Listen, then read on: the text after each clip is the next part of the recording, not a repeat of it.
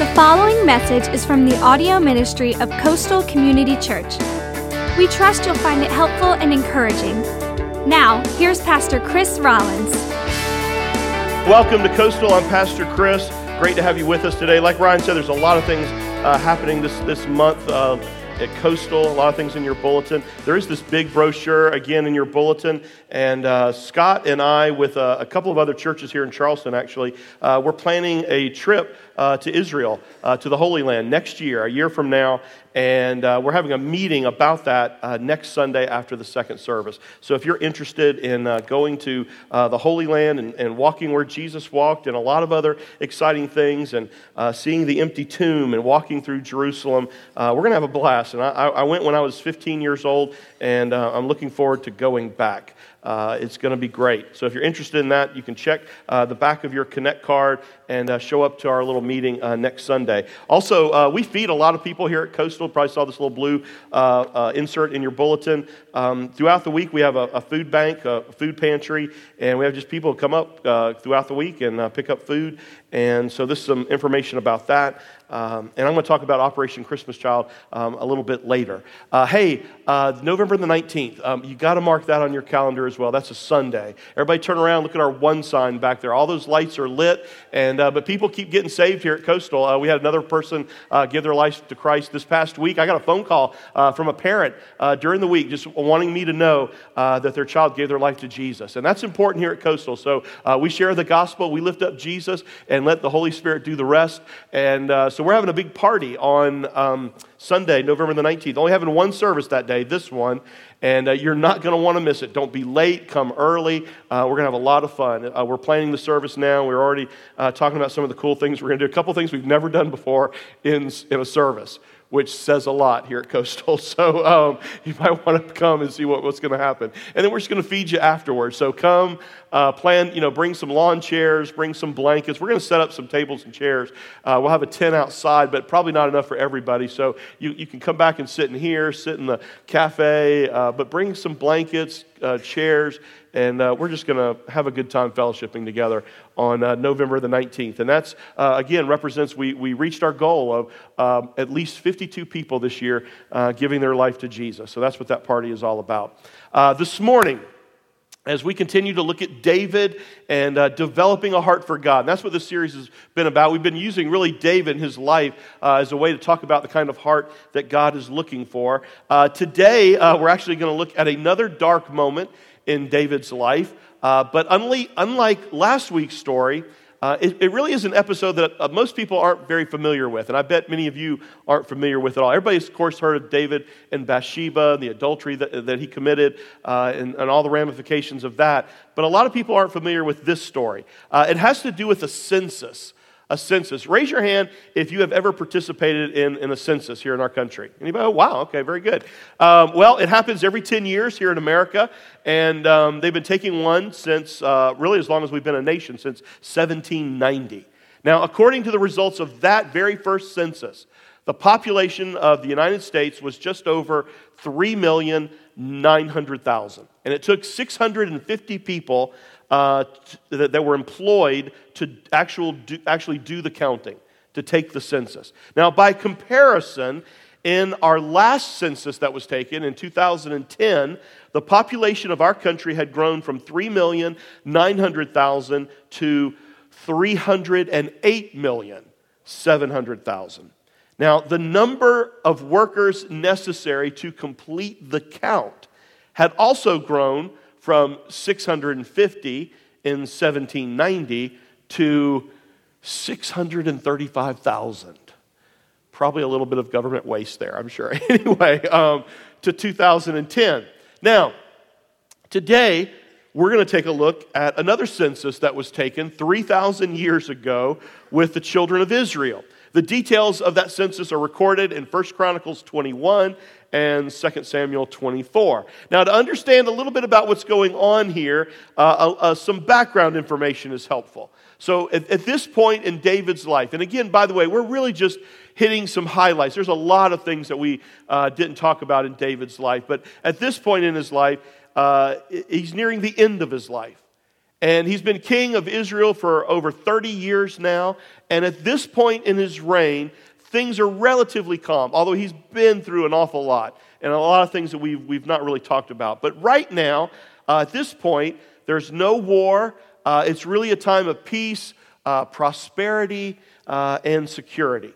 Now, it's against that backdrop that David makes one of the worst mistakes that he's ever made. 1 Chronicles chapter 21, beginning in verse 1. You can follow along on the screen. It says this: Satan rose up against Israel and incited David to take a census of Israel. So David said to Joab and the commanders of the troops, "Go and count the Israelites from Beersheba to Dan. Then report back to me so that I may know how many there are." So he takes a census, a count, not of the general population, but you actually discover that a census of his troops, of the army. And David specifically wanted to know how many soldiers does he have.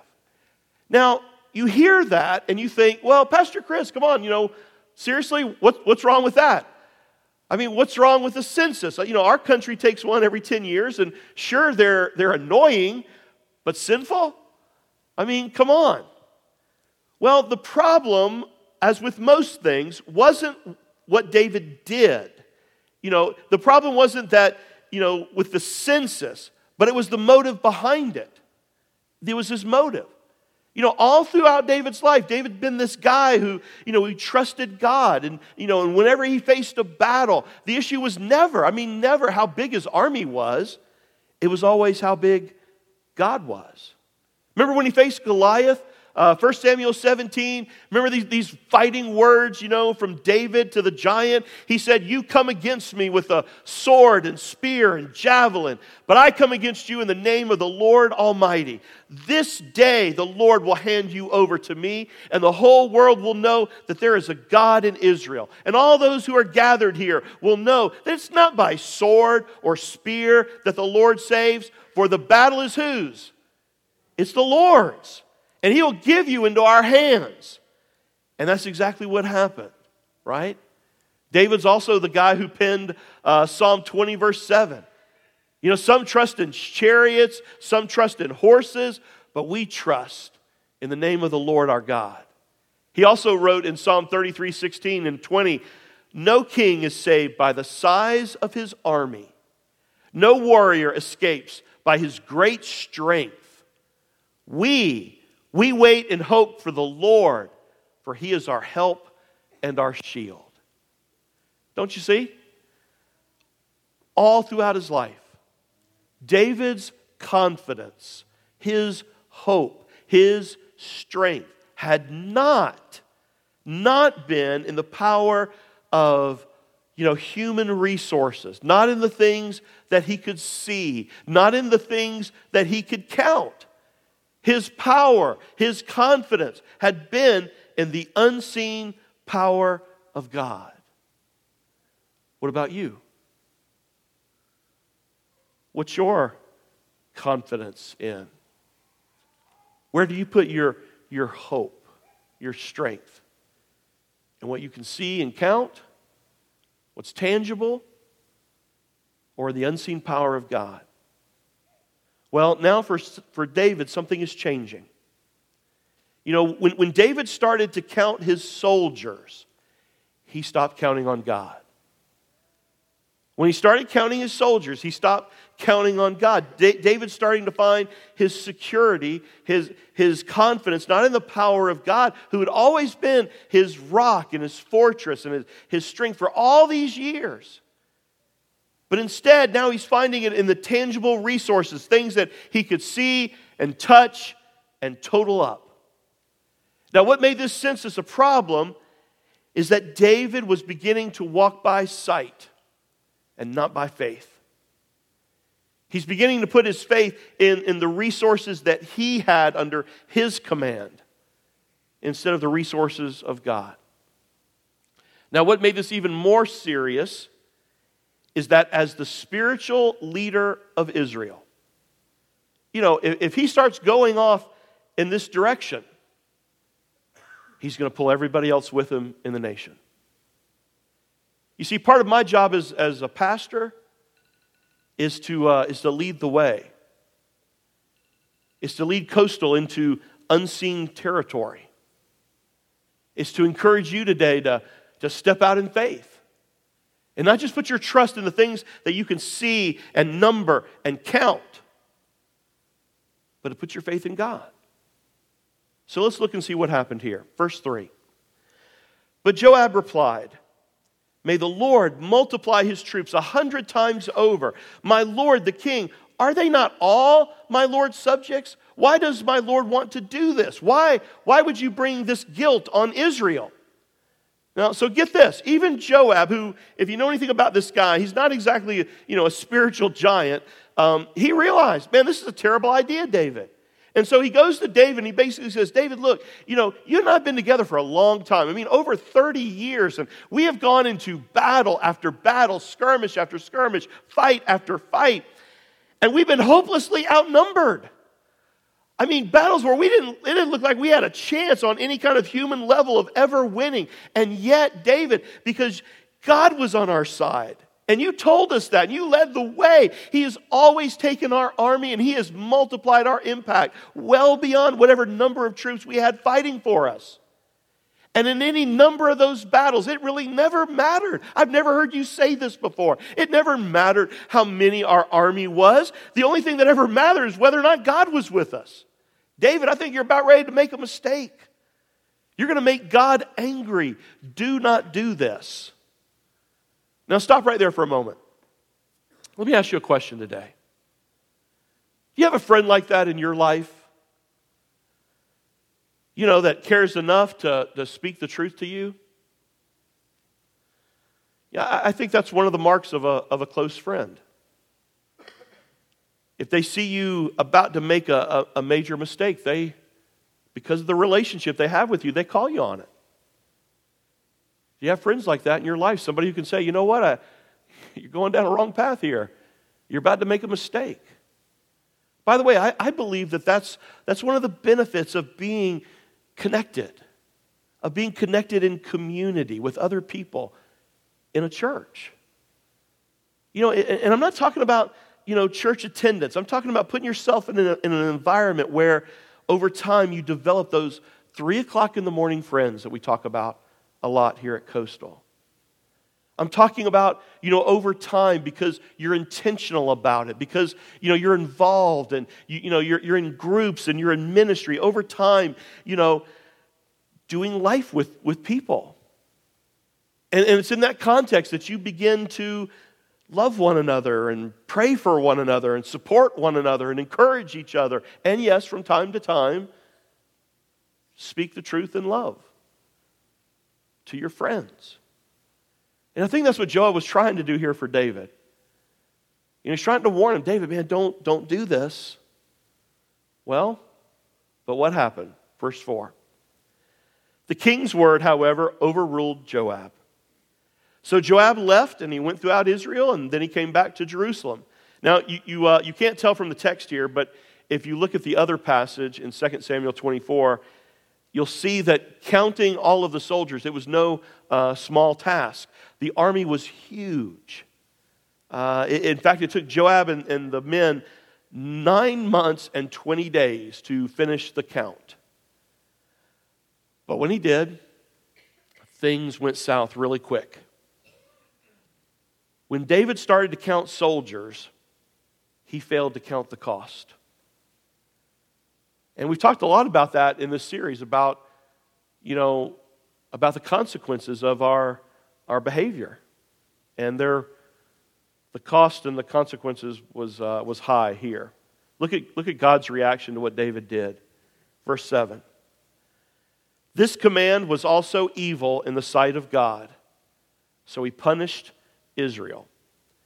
Now, in the verses that follow, it's another one of these, and you see several of these really in the life of David. It's one of the most unusual events anywhere in the Bible. Verse 8. Then David said to God, I have sinned greatly by doing this.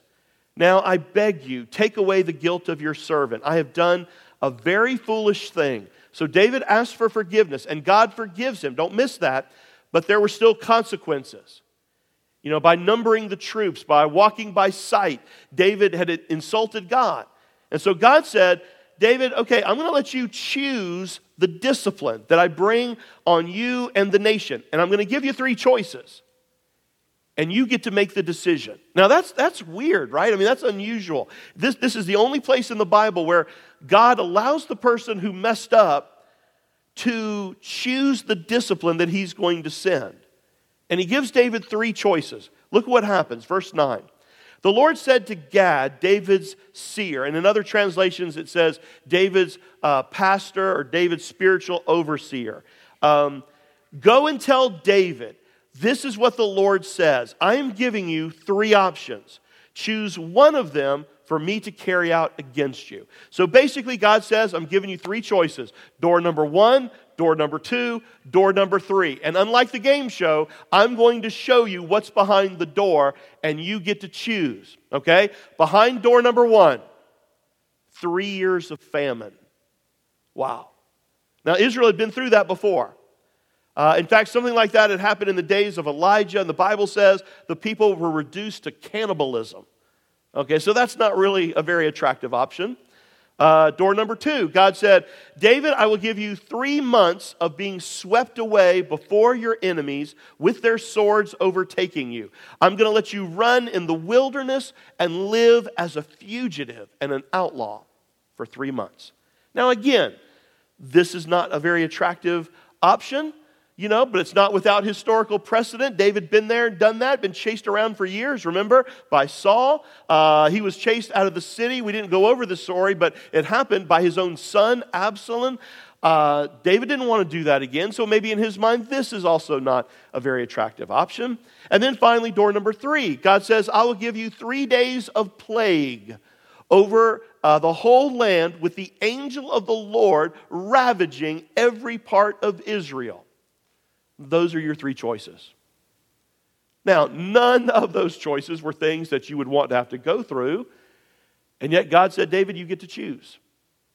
Now, before we look at the choice that David made, let me ask you a question. What's the difference between doors number 1 and 3, and then door number 2?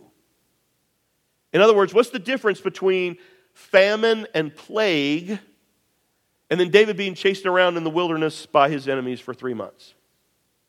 Now, if you're not sure, think about it this way. When it comes to door number 1 and door number 3, who is it that suffers for what David did wrong? That's right, everybody, other people, innocent people. Door number 2, who suffers for what David did wrong? David. So which door do you think David should have chosen?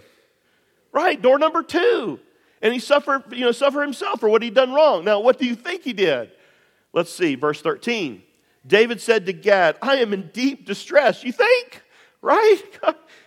Let me fall into the hands of the Lord, for his mercy is very great. Now, that sounds super spiritual, doesn't it? But let's continue. But do not let me fall into human hands. So what's he saying? David said, well, I'll let God choose as long as the choice is not number 2. In other words, God, I'm too old now to be chased around in the wilderness for 3 months by my enemies. So what happens? Verse 14. So the Lord sent a plague on Israel, and 70,000 men of Israel fell dead. 70,000 soldiers. I mean, it's almost like God said, David, you want to count something, you count this. You take pride in the size of your army. Let me show you just how fast I can shrink your army. Let me show you just how fast. Think about that. You take pride in what you have, what you think is yours. Let me show you how quickly you can lose everything. Verse 15. And God sent an angel to destroy Jerusalem. But as the angel was doing so, the Lord saw it and relented concerning the disaster and said to the angel who was destroying the people, enough, withdraw your hand. Now, this is important though. Don't miss what was happening at the exact same moment. Verse 16.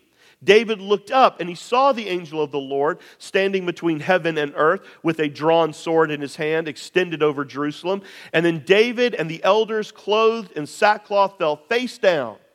Verse 17. David said to God, "Was it not I who ordered the fighting men to be counted? I, the shepherd, I, the king, I, the leader. I have sinned and done wrong. These are but sheep. What have they done? Lord my God, let your hand fall on who? Me and my family. Don't let this plague remain on your people." Now notice something. When David fully surrendered to God, he experienced the fullness of God's mercy.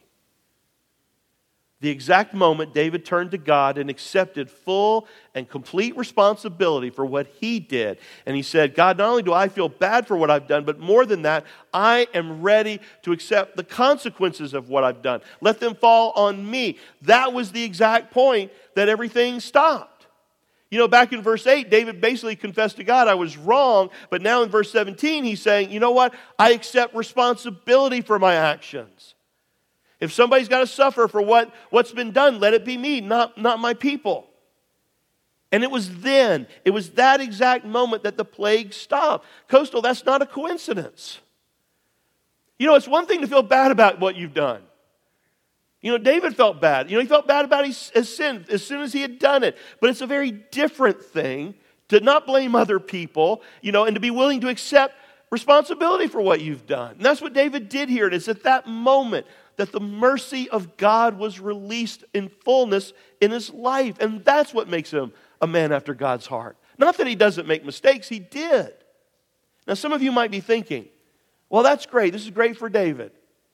I don't have an army. And if I ever find myself where I do, I'm not going to count them, I promise, right? But beyond that, you know, what does it have to do with me? I think a lot. I think it has to do with all of us. And I think there's some lessons here we can learn from what happened to David, some lessons that apply to all of us. Lesson number 1, and this is to steal a line from Uncle Ben in Spider-Man. With great power comes great what? Responsibility. With great power comes great responsibility. Another way to say it is the way Jesus said it in Luke 12:48. From everyone who has been given much. And if you live in this country, that applies to you, to me, all of us. We've all been given much. From everyone who's been given much, much will be demanded.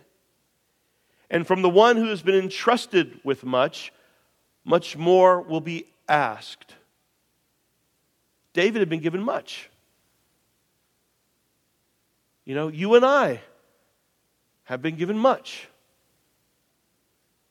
And just like David, you know, I mean, it's funny. We don't seem to have a hard time turning to God and depending on God, you know, when things are tough. I mean, you know, man, when David was running from Saul, remember, he's living in caves. I mean, it was then that he referred to God in the Psalms as my refuge and my strength. And one time he said, he's my ever-present help in time of trouble. And we're all like that, man. When things are rough and tough and, man, we need help, we turn to God. But then, when things settle down, and just like they did for David, when Saul was dead, and he's enthroned in the palace, he drops his guard. And my point is, you know what? We do the same thing. We do. And David's story reminds us that with great power comes great responsibility. It reminds us that God has entrusted us with much, and so much is required. Lesson number 2 that we learn from David's life. Don't make the mistake of focusing on the gift and forgetting the giver. I mean, what a great reminder this time of year, right? I mean, they started putting up, Christmas decorations like a month ago, right? And already, we're thinking about Christmas, Operation Christmas Child. Don't make the mistake of focusing on the gift and forgetting the giver. And that's exactly what David did. And we do the exact same thing today. It is a human tendency. In fact, all throughout the Bible, the children of Israel struggled with this one. In fact, Moses, You know, he was constantly reminding the children of Israel the same thing. In fact, as they were getting ready to enter into the promised land, he was very specific about it. And he warned them. He said, you know, for the past 40 years, you know, while we've been on the run, you know, while we've been wandering around in the wilderness, we all depended on God. And the fact is, we had to. You know, we had no choice. In fact, God gave us manna each day to eat. We called that our daily bread. There were no other options. But now he warned them. We're getting ready to enter into a new land and a new season of life. And man, I'm telling you, this whole passage could have been written to us today. It's in Deuteronomy chapter 8. And he describes the land. First of all, he says, it's a land with streams and pools of water, springs flowing in the valleys and hills, a land with wheat and barley, vines and fig trees and pomegranates and olive oil and honey, a land where bread will not be scarce and you'll not lack anything. He said, man, it's going to be great. It's going to be beautiful. We're going to be provided for. We're going to be blessed.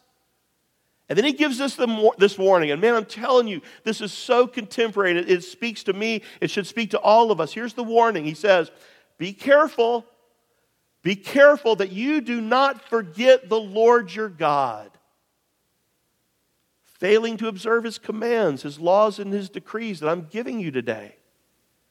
Otherwise, when you eat and are satisfied, when you build fine houses and settle down, and when your herds and flocks grow large, and your silver and gold increase, and all that you have is multiplied. In other words, man, things are going great. You got a job, you got a house, you got cars. Your things are going well. He says, then be careful that your heart will become proud, and you'll forget the Lord your God, who brought you out of Egypt, who set you free. Verse 17. In fact, you might end up saying to yourself, my power and the strength of my hands have produced this wealth for me. But remember the Lord your God.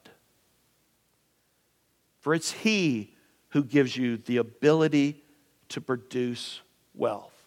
Man, that could have been written to us today. It is. I mean, those words are just as relevant today. Be careful that you don't get so enamored with the gifts, what you can see, what you can count, that you forget where they came from. And that's what David had done. And sometimes we're guilty of the same thing. Third lesson. So, with great power comes great responsibility. Don't place the gift above the giver. Lesson number 3, when you mess up, fess up. Come clean. And let God do His work of restoration. I mean, that really is the message of the life of David. That's really why he is somebody after the heart of God. Humpty Dumpty, character in English nursery rhyme lore.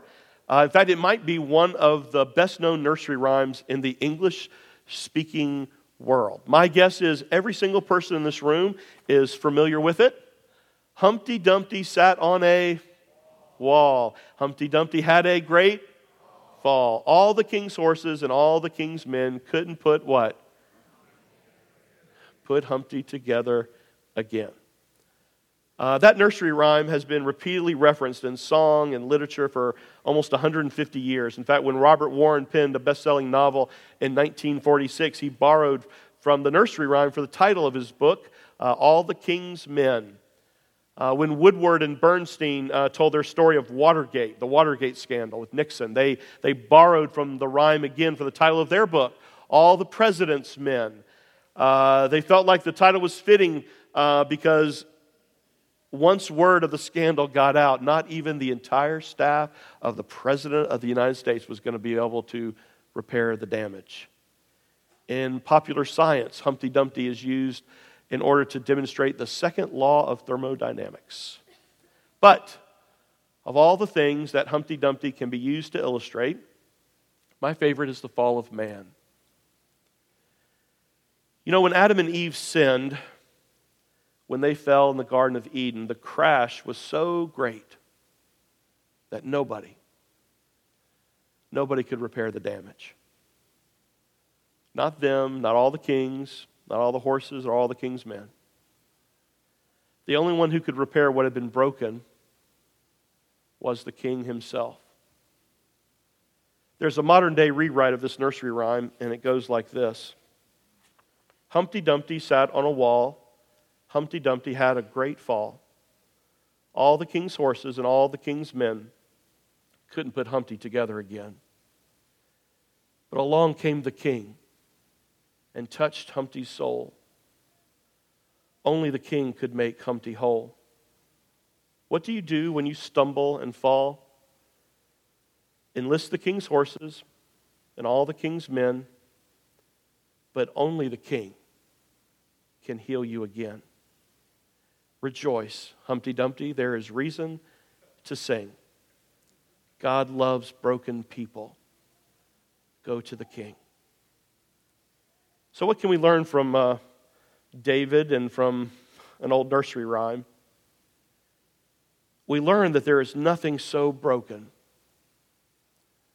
that God can't put it back together again. Listen, I don't know your story. I don't know all the baggage that you came here today with. But God does.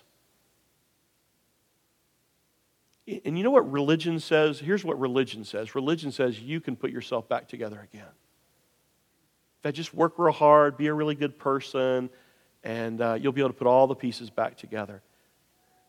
Can't happen. That's never going to happen. That's not the way it works. That's religion. But for God to put it back together, listen to this, this is important. For God to put it back together, and He wants to, you got to give Him all the pieces. All of it. Don't you see? That's what He wants. He wants you. All of you. In fact, that's what He's always wanted. That's what it's always been about. It's about a relationship, a love relationship with God. He wants you to give it all to Him.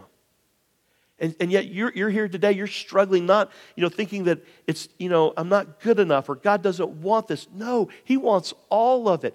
David was a man after God's heart because he was willing to give all of his brokenness back to God and allow God to restore him. And so my question to you today is a simple one. Are you willing to do the same thing? Will you humbly give all of your brokenness to God? And if you will do that, listen, He will restore you. He will heal you. Nothing, not on the basis of who you are and you being good enough and what you do and what you don't do. No, on the basis of what Jesus Christ has already done and what He's accomplished for you on the cross and through His death, burial, and resurrection. That's Christianity. That's not religion. That's a relationship with God through His Son Jesus. And that's what He wants to have with you today. That's the good news of the gospel. And if you will just give God all of the pieces and just admit it to Him, just like David, just come clean and say, God, me, I'm a mess. I'm broken. I need a Savior. And the good news is, one has been provided. That's not me. That's not anybody else. It is Jesus. And if you will put your faith and trust in Him and what He did for you, you will become a brand new person, completely whole again, completely forgiven. And in the eyes of God, He will look at you in that moment and say, perfect. Perfect. You can come to heaven. You can have a relationship with me. You can have that today and so much more. Bow your heads and pray with me. I'd like to pray with you through that process. Dear Heavenly Father, God, today, again, I just thank You for David, God. I thank You for his life that we can relate to so often. We're just like him. We we have a tendency to count and number and think that it all depends on us and what we can see and what we can touch. And we forget that even what we have in the first place, God, what we're even counting and numbering, it all came from you in the first place. God, we repent. Forgive us for being faithless. Help us to walk by faith and not by sight. And Father, I believe today there are people here in this room, and maybe someone watching online right now, and they're ready to give you all of their brokenness. Listen, it is as simple and yet as beautiful as a prayer. Just pour out your heart to God right now and just pray something like this. Dear Heavenly Father, I want to come home. God, I admit it. I'm a mess. I've blown it. I've sinned. I'm broken. And today I lay all that at your feet, all of it. And God, I take responsibility for it. I stop blaming and excusing and looking for loopholes. God, I take full and complete responsibility. And I ask you to forgive me. I believe, God, I do. I believe that your Son, Jesus, that He died on that cross for me. And as much as I know how, as much as I understand, I believe that He rose from the dead and He is alive. And I put my faith and my trust in Him and Him alone, and alone in what He did for me that day, not in my ability to be a better person, to do good things or not do bad things, but I put my trust in Him. And for the rest of my life, God, I just want to follow Jesus. I want to become more and more like you now see me today. And I don't completely understand it, but I put my faith in it today, that you see me now as forgiven and brand new and whole and complete. And I just thank you for it, God. I want to thank you with my very life. Thank you. I pray all these things today in the name and in the power of Jesus. Amen. You've been listening to a message from Pastor Chris Rollins of Coastal Community Church. For more information about Coastal, or to explore what your next step of faith might look like, check us out online at coastalcommunitychurch.org. From Pastor Chris and the family at Coastal Community Church, thanks for listening.